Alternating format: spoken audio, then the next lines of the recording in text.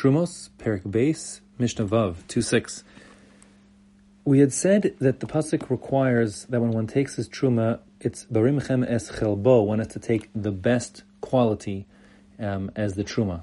That's the mitzvah midorais, and that's certainly the requirement. We've also said that you can't take on one species on behalf of a different species, one min on behalf of another min. So we see that there's a requirement to take from the better portion, but we're talking better in terms of quality, not better in terms of a better category of food. And so bring those together, the Mishnah now is going to clarify some points here. It'll start by saying, V'tormen zeisei shemen al zeisei kevesh. If you have two different containers, one containing olives that are oily olives that can be used for pressing, and one to make olive oil, and the other contains olives that are ideal for pickling, and you would never press them because they're not that oily. Those are called zeisei kevesh. Kevesh is like kvisha is pickling, so these are like pickling olives. So we say that the better of the two, the higher quality food, even though they're both olives, is the zeisei shemen, the ones that would be pressed for olive oil.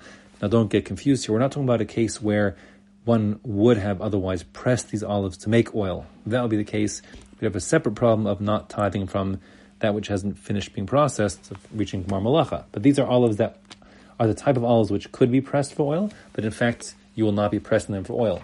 So in that case, we say the proper thing to do is to take from the zeisei shemen, the olive oil ones, as opposed to the zeisei kevesh, the ones that are normally designated for pickling, because the oily olives are of higher quality.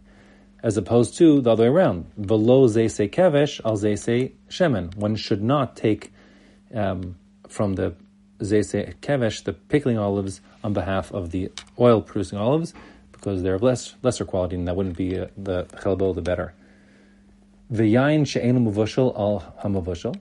Same goes if you have two containers, A and B, and A has muvushal wine that's been boiled already, and B has enu muvushal, wine that has not yet been boiled.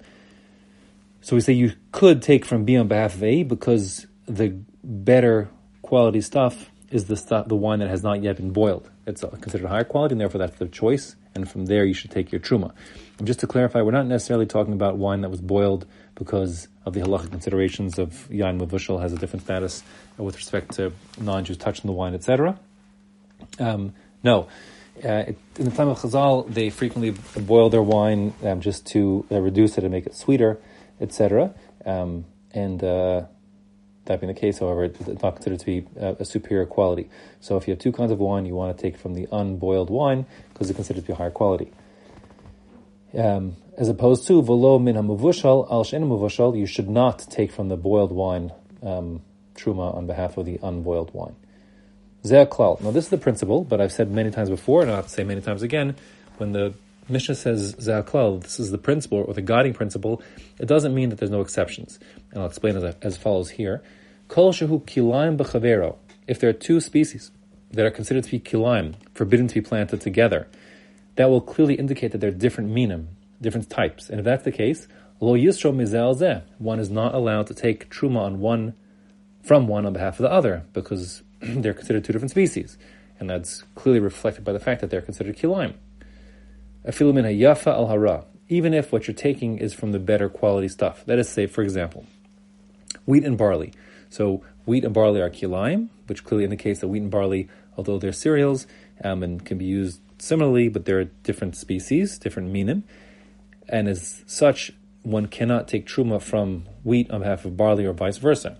So you might have thought wrongly, and this is what the Mishnah comes to address, that you had, let's say, container A had barley, container B had wheat, and you say, listen, the wheat is, if I were a Kohen, I'd rather have wheat than barley, and wheat and barley are both grains, so I'm doing the Kohen a favor. I'll take two portions of truma from the wheat, and the Kohen's going to benefit because he gets no barley and extra wheat, which is what he probably wants because wheat's better than barley. No, says the Mishnah, it doesn't work. You can't do that because wheat and barley are different species, and therefore you have to take one truma portion from each of the two containers, one on behalf of the wheat and one on behalf of the barley. Now, the other side of the coin, if two species are not kilayim one with the other, that means that they're similar to the point that you can plant them together. So, for example, the Mishnah back in Kilayim, it said that oats and barley are considered to be a single type in as much as they're not kilaim to plant them together. So if you have oats in container A and barley in container B, one could take from B on behalf of both A and B, take from the oats or the barley on behalf of the other. Again, it'd be preferable to take the higher quality produce if there is an obvious higher quality. In the case of barley and oats, I'm not sure which that would be, but it's certainly permissible. Since they're, again, the Mishnah says, since they're not kilayim, that indicates they're the same min. Now, on that point, just understand, of course, it's not really a firm rule, just a guiding principle, and it's to guide you where things are quite similar. But there are plenty types of produce that are not a kilayim violation to plant together, yet must have truma taken from each one separately. For example, all trees don't have a kilayim problem, with the exception of grape vines in a vineyard, which certainly does have kilayim issues. But to plant, for example, an olive tree in a vineyard is not kilayim. The only time you have kilayim when it comes to trees is not in a vineyard. There, it's only a restriction on grains and greens. As I've said many times, that's but not trees. The only Torah prohibition about kilayim when it comes to trees, outside of the world of grapevines, is grafting the trees together.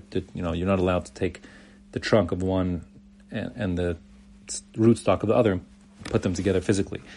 But short of that, you're allowed to plant trees side by side, etc., and they're not kilayim, and yet certainly, while you could plant a apple and a pear tree side by side, there's no kilayim of apple and pear trees, it's certainly forbidden to tithe your apples with the pears or vice versa.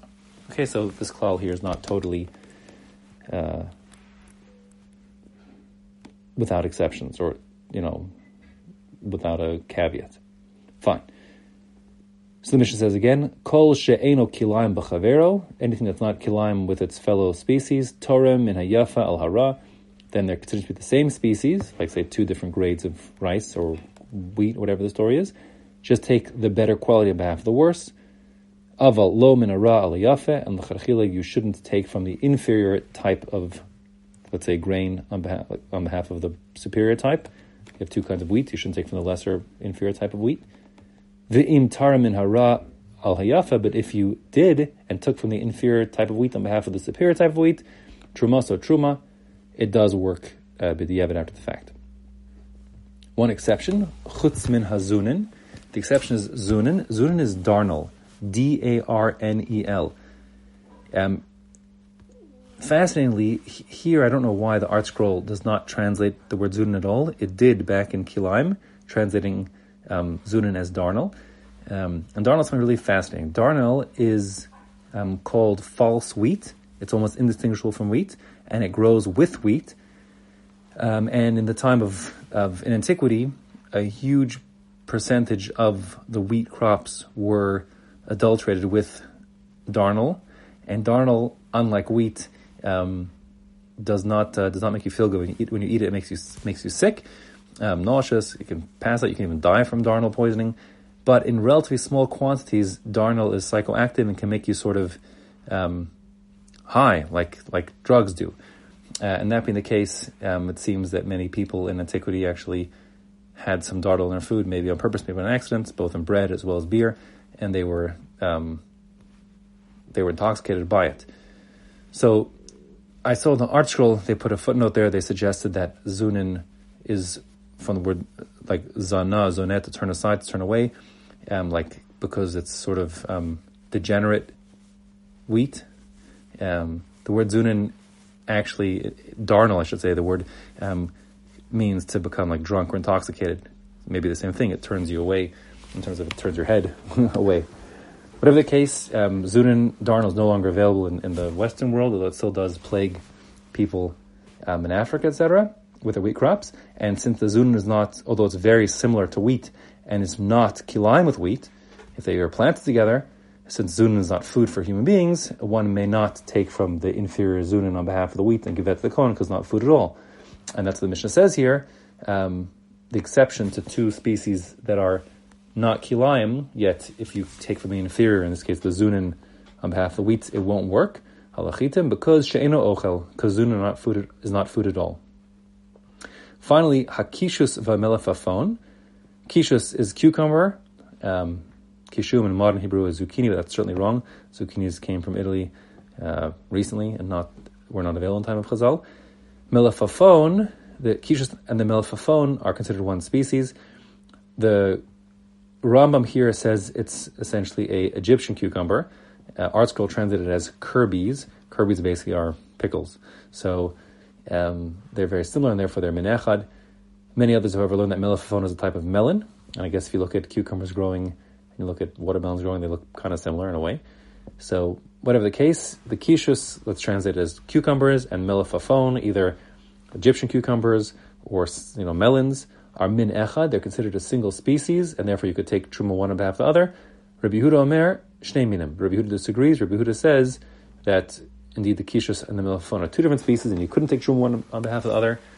However, the halacha is not like him. The halacha is that the kishus and melafafon are one species, and you could take truma one on behalf of the other.